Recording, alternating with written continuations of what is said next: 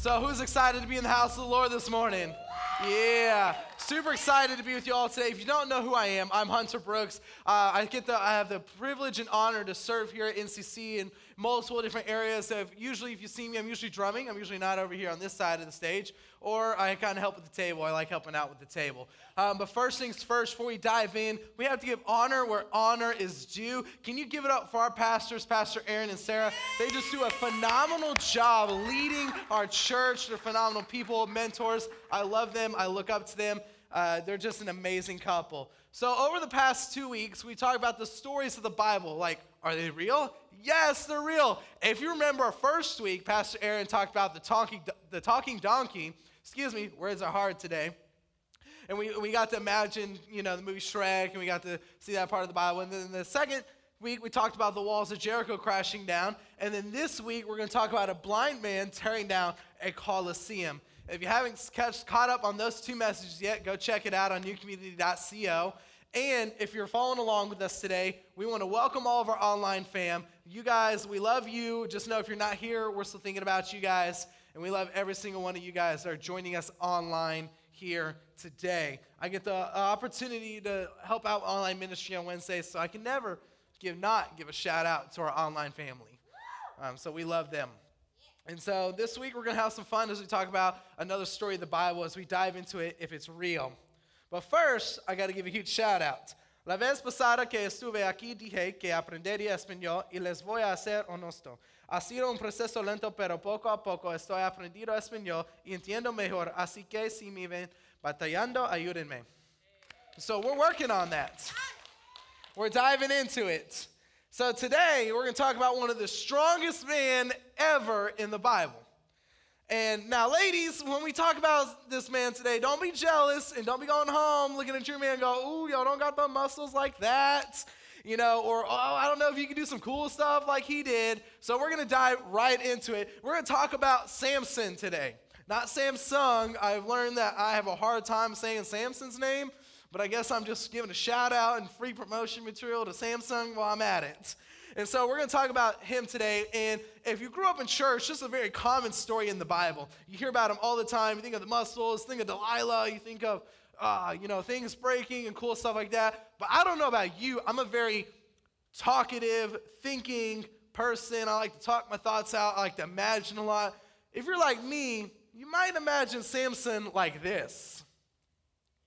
Yeah, he got his long, luscious hair, the looks, the everything. He got it all. Or it could be a little something like this. And so watching that video, and I was YouTubing strongman videos, and I was on there for a few hours watching these types of videos because they're very interesting and very cool to see, and very much what I'm not doing. I got a gym membership this week, so we'll see what I can do with that. I mostly got it because I'm tired of getting schooled on the basketball court on Wednesdays before service, and I'm ready to take them on as soon as I get some more, reps in at the gym. But as we've been going through this series, we've been studying Scripture, and we keep on saying these three things. Pastor Aaron talked about these three things on when we look at Scripture, what we can do. The first question we want to ask ourselves is, what did the audience think when they heard this? What does it mean to us today? And how do we apply this to our lives? And I hope to answer all three of these questions today when we dive into the story of Samson. Let's pray. Dear Heavenly Father, we thank you for this time that we just get to be with you, get to be in your house. This is your place, God. Do what you want to do, God. God, open eyes, ears, hearts to receive what you have in store. God, this is your words, not mine, and I am just to be blessed and honored to be that steward today. In Jesus' name, everyone says, amen. I'm a holler back type preacher. Students know this, so the more I get back, the quicker I go, we get to lunch. I don't know about you guys, but, I go from Texas Roadhouse. And so when we're going to dive straight into the Scripture, and if you're taking notes, because note takers are what? History makers, yes. The title of today's message is called God's Not Done. So as we dive into the Scripture, we're going to be looking into the book of Judges today. So I'm going to set up what's going on here in the book of Judges. We're going to be focusing on Judges chapter 13 through 16, which is the story of Samson. When we think of the book of Judges, this is what we think of. Joshua just led the people, the Israelites, to the promised land. Now, they got a few places left to conquer. They got a few things left to do. But during this time, after Joshua dies, there is no ruler, I guess you say there's no king of Israel. It's more of judges, which, as if you want to put it in modern terms, maybe like a governor or a mayor. Like those are what we would consider judges. And they had a few of them in here, and Samson is just one of the few judges. And if you're like me, who likes action, and you like, fighting and stuff like that, this is your book. This is a gory book. This gets bloody. It gets detailed. It's fun to read. Like my head, oh man, if they made a live action movie of Judges, probably do better than the Avengers. Just saying. It'd be a pretty phenomenal movie. And so we want to talk about here on the book of Judges, we're going to see it in the story of Samson, how there's a cycle that the Israelites put themselves through, and we're going to talk about that cycle, but also how it relates to us today. So that cycle is this. We got God. Woo! We're close to him. And then we sin. We fall from God. We, conform to the world and the patterns of the people around us. We worship false gods. We realize we're doing wrong. We ask God for forgiveness. We get close to him, and we're back to close to God. And then it repeats and repeats and repeats. And still to this day, look at us. We still doing the same thing. My own life. I don't worship the false gods part, but I feel like I do the same thing sometimes too. Close to God, I sin, I fall from him, I ask for forgiveness, and it's the perpetual cycle over and over again. But how do we stop that cycle? So the whole book of Judges shows us the failures and the character flaws of Israel. As well as multiple times, I think it's probably 6 or 7 times in the book of Judges, you see this perpetual cycle over and over again, just in one book. So we're going to start at the beginning of Samson's life in Judges 13, 1-5. It says this. Again, the Israelites did evil in the eyes of the Lord. This is more like, again? It's not news by now in this part of the Bible. So the Lord delivered them into the hands of the Philistines for 40 years. A certain man of Zorah, I did this first service, named Manoah from the clan of Danites, had a wife who was childless and unable to give birth. The angel of the Lord appeared to her and said, "You are barren and childless." Pause. She probably already knew that. Just saying. So, but I like how the angel of the Lord says this because God's going to do something. So we're going to look at it right here. But you are going to become pregnant and give birth to a son. Now see to it that you drink no wine or other fermented drink, that you do not eat anything unclean. You'll become pregnant and have a son who is head to never to be touched by a razor, because the boy is to be a Nazirite dedicated to God from the womb. He will take the lead in delivering Israel from the hands of the Philistines. To sum that all up, shout out to John Jones, helped me understand more of the Nazirite vow. He's part of our teaching team. He plays keys on here on Sundays. It says this part about it. It says, angel appeared to the childless woman saying that she shall bear a son, but the boy must live his entire life as a Nazirite, meaning he had to live by certain rules that the typical Jew did not. So in my head, like I said, I think a lot. So in my head, when I'm forced upon rules, from birth, to me, that's that's legalism, that's laws, that's legal stuff, stuff like that. But we'll see that Samson tests those boundaries here. So under most circumstances, a Jew would take a Nazirite vow for a specific period of time. Then after the time of the vow had been completed, they could live normally. But Samson had this vow forced upon him, and it would be for life. Have you ever had something forced upon you before? You're like when you're young, your mama would make you dress the way that way, and you ain't trying to dress like that? Yeah, I get that even to this day. Mama's still trying to make you dress a certain way and you don't want to. Or, anything. You're like, I don't want to eat this meal, but I have to eat it because this is what's served. Something that's forced upon us. And so the Torah discusses the obligation of the individual who takes the Nazirite vow in number 6, 1-21. Some of the particulars are no strong drinks, wine, beer, anything that can make anyone drunk. No consuming grapes in any form, including part of the grapevine, and no shaving. No approaching dead bodies, even for the funeral of a family member. They had to be clean. They had to be right. And so Scripture does not detail why an individual make a Nazirite vow, but from number 6:2, we are told that it is to be separated for the Lord. Given the typical vow had a time frame chosen by the individual, it seems to have a purpose similar to fasting. So back then it'd be more like maybe their type of way of fasting. What we do now is sometimes some people do the Daniel fast, or fast from social media and stuff like that. So that leads me to my first point today. So if you're still taking notes, this is my first point. God doesn't use perfection. We see throughout this whole story of Samson, unfortunately, we don't have time today to go over every detail of the story of Samson. So this week, I highly suggest you read Judges 13 through 16. And so we see all throughout the Bible that God does not use perfection. What we do see is that we are perfectly imperfect people following a perfect God. Look at me. I'm not perfect by any means. I know I may say I am, may try to act all cool and look good, but at the end of the day, I know I'm not perfect. And so I think this is just great. I love having the honor to preach today because today is actually my 6-year anniversary of being baptized in water and really when God really changed and shaped my life. This is the day 6 years ago that God really did something in me. The greats in the Bible were not even perfect people, but they still filled out the purpose of God. We can talk about any one of them, David, Noah, anyone, but they fill out the purpose of God. I think what we do is that we mix up perfection with purpose. God has purposed us to do things, but he doesn't require us to be perfect. He just requires us to listen and do what he asks. But I think we mix that up a lot, so we mix that perfection with that purpose up. Which leads us to the second point. Our attitude determines our outcome. So in Judges 14, just a quick recap of Judges 14:15 before we move on. It says, so let's get married. Did not work out. The bride married the best man. Like, man, that's got to be something real. You know, I'm about to get married in 3.5 months. My best man, I'd be in prison. Just letting y'all know. And so after that, he tied up foxtails and fastened torches to them and let them loose in all the fields. Like, got a donkey's jawbone and went to town and killed a bunch of people. Like, that's some cool stuff. Like, that's some manly type of stuff right there. But during that time, was Samson emotionally led or was he spiritually led?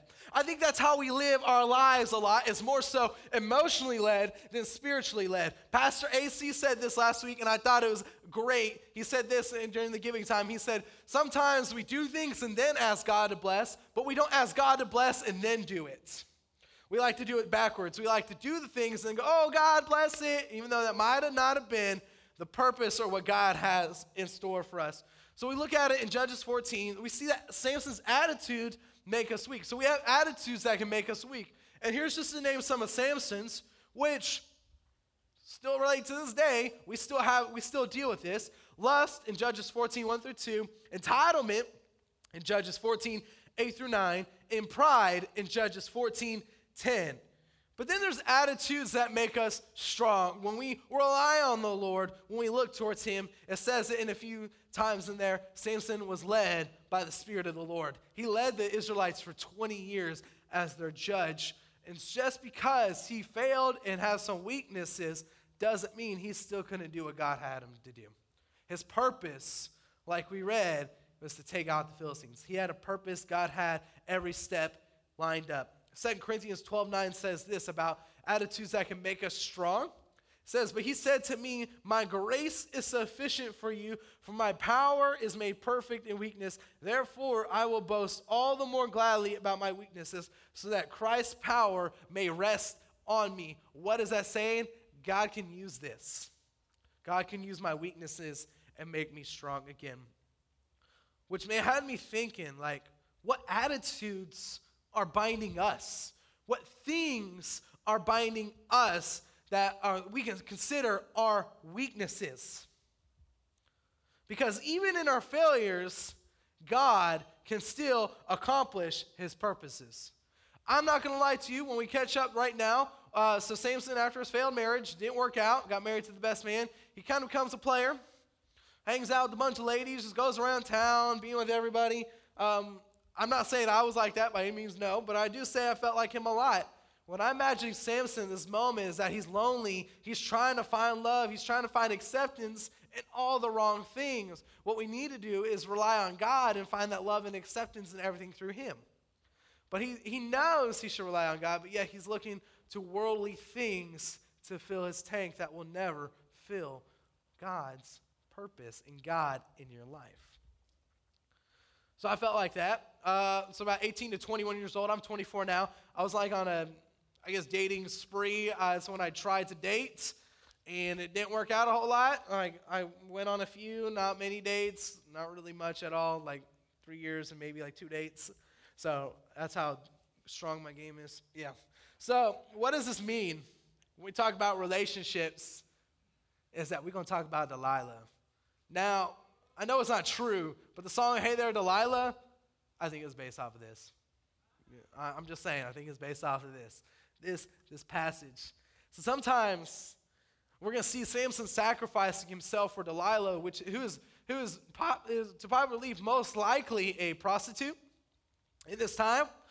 And so just think about that. What are we sacrificing in ourselves that is hindering us from God? Is it relationships? Is it a job? Is it a promotion? Is it friends? Is it relationships, dating or non-dating? But the reason why I ask that is because if they are for God, they will push us towards God. The thing is that if we have to sacrifice ourselves, that means we're being taken away from God. That means people are pushing us away from God. I'm not going to lie. I've had friends that are pushing me away from church, pushing me away from God. And then I have a great group of friends that push me towards God and make me want to be the best man I can be after God's heart. The best person I can be, the best leader I can be. You have to choose those things. So you might be coming out here saying you might have to delete some contacts on your phone after this because you realize that, those people aren't pushing me towards God. Why do I need to flirt with that? And one of the things that we see in Judges is that when he walks by a vineyard, we never actually see if Samson gets drunk. We can assume because he's at a lot of parties and he's with a lot of prostitutes, so we can assume. But what we see in that moment is that he kind of brushes with sin. Because like we talked about, Nazarites not even allowed to eat grapes. So how many times are we sacrificing ourselves, kind of brushing with that sin, that's something that's not pushing us towards God? I can finally say I finally have a relationship pushing me towards God and making me want to be a better follower of Jesus. It just took a long time and a lot of failures to do it. It's okay to mess up. It's okay to fail.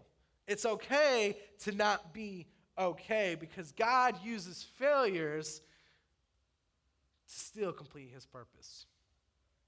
We're going to look at one of Samson's biggest failure and in his weakness where he fell. Sometimes in our weaknesses we fall. But it's okay. It's who are we going to as our source afterwards that determines what's the outcome. Because like I said, our attitude determines our outcome. So how are we going to think about it? So Judges 16, 17, 21 says this. This is the third time, what they say. Delilah's like, hey, tell me your secret. He makes up a lie, kills off the Philistines. Second time, makes him another secret, does a lie. All right. The saying is, fool me once, shame on you. Fool me twice, shame on me. Now he's on the third time, like his butt deserved it at this point. Like, I'm just saying. So the third time she asked him, so he told her everything. No razor has ever been used on my head, he said, because I have been a Nazarite dedicated to God from my mother's womb. If my head were shaved, my strength would leave me and I would become as weak as any other man. When Delilah saw that he had told her everything, she sent word to the rulers of the Philistines, come back once more, he has told me everything. So the rulers of the Philistines returned with the silver in their hands. I'm like, you do it for silver? Like, not even some gold? Like, silver's the weak stuff. Continue. So after putting him to sleep on her lap, she called for someone to shave off the 7 braids of his hair, and so began to subdue him, and his strength left him. Then she called, Samson, the Philistines are upon you. He awoke from his sleep and thought, I got this. I'll go out as before and shake myself free. But he did not know that the Lord had left him. Then the Philistines seized him, gouged out his eyes, took him down to Gaza, binding him with bronze shackles. They sent him to grinding grain in the prison. His weaknesses set up his failure. So now you got a man with no looking good hair. You got no eyes, and it's probably a good thing, but he has no lady. So he lost it all. Lost God, lost everything. So when I think of Samson at this moment, this is what I'm thinking of. Lost the hair, lost the eyes.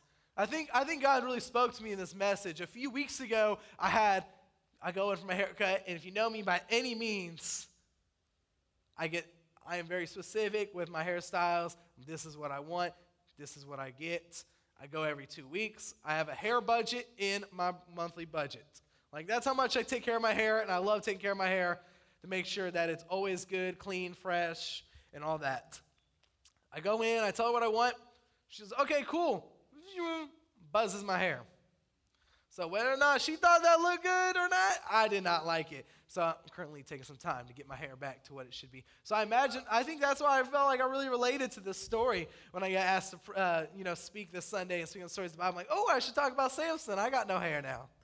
But we've all had, relationships like Samson, like, oh, I can't find the right guy. Oh, I keep on attracting the same things.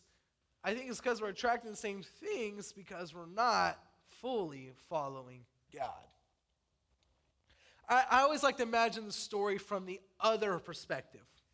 What if Samson didn't fall? Like, what if he didn't fail?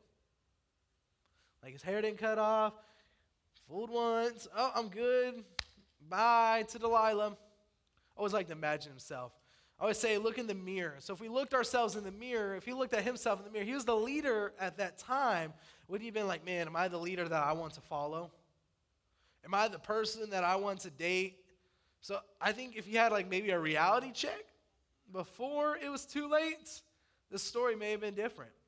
I don't know about you, but I always like thinking the opposite. Like the other day I had a conversation with my mom, like, I lived on the line where I was in school, so I could have gone to one high school or I could have gone to the other high school. And we had a conversation, like, oh, what would happen if you went to the other high school? I'm like, the other high school, But, that's the way my mind thinks. I'm constantly a thinker. So I love thinking about things. Which leads me to my last point. Because Samson in his weakness failed, there's always a but God moment. He is a God of breakthrough. Judges 16:23-31 says this. Now the rulers of the Philistines assembled to offer a great sacrifice to Dagon, their God, and to celebrate, saying, our God has delivered Samson, our enemy, into our hands. When the people saw him, they praised their God, saying, our God has delivered our enemy into our hands. The one who has laid waste our land and multiplied our slain. While they were high in spirits, they shouted, bring out Samson to entertain us. Pause. Don't people like to point out your weaknesses and entertain that to other people? That's what they do in Samson right now. Oh, they love to do it. Oh, Christians are so hypocritical, but we're not perfect. Hear that a lot. So that's what is happening right now.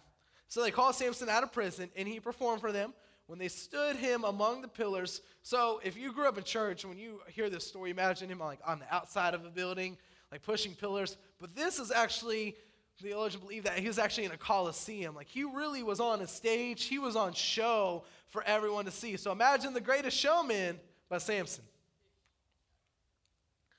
So he said this to the servant who held his hand, put me where I can feel the pillars that support the temple so that I may lean against them. Now the temple was crowded with men and women. All the rulers of the Philistines were there, and on the roof were about 3,000 men and women watching Samson perform. Then Samson prayed to the Lord, sovereign Lord, remember me. Please, God, strengthen me just once more, and let me, with one blow, get revenge on the Philistines for my 2 eyes. He remembers his purpose.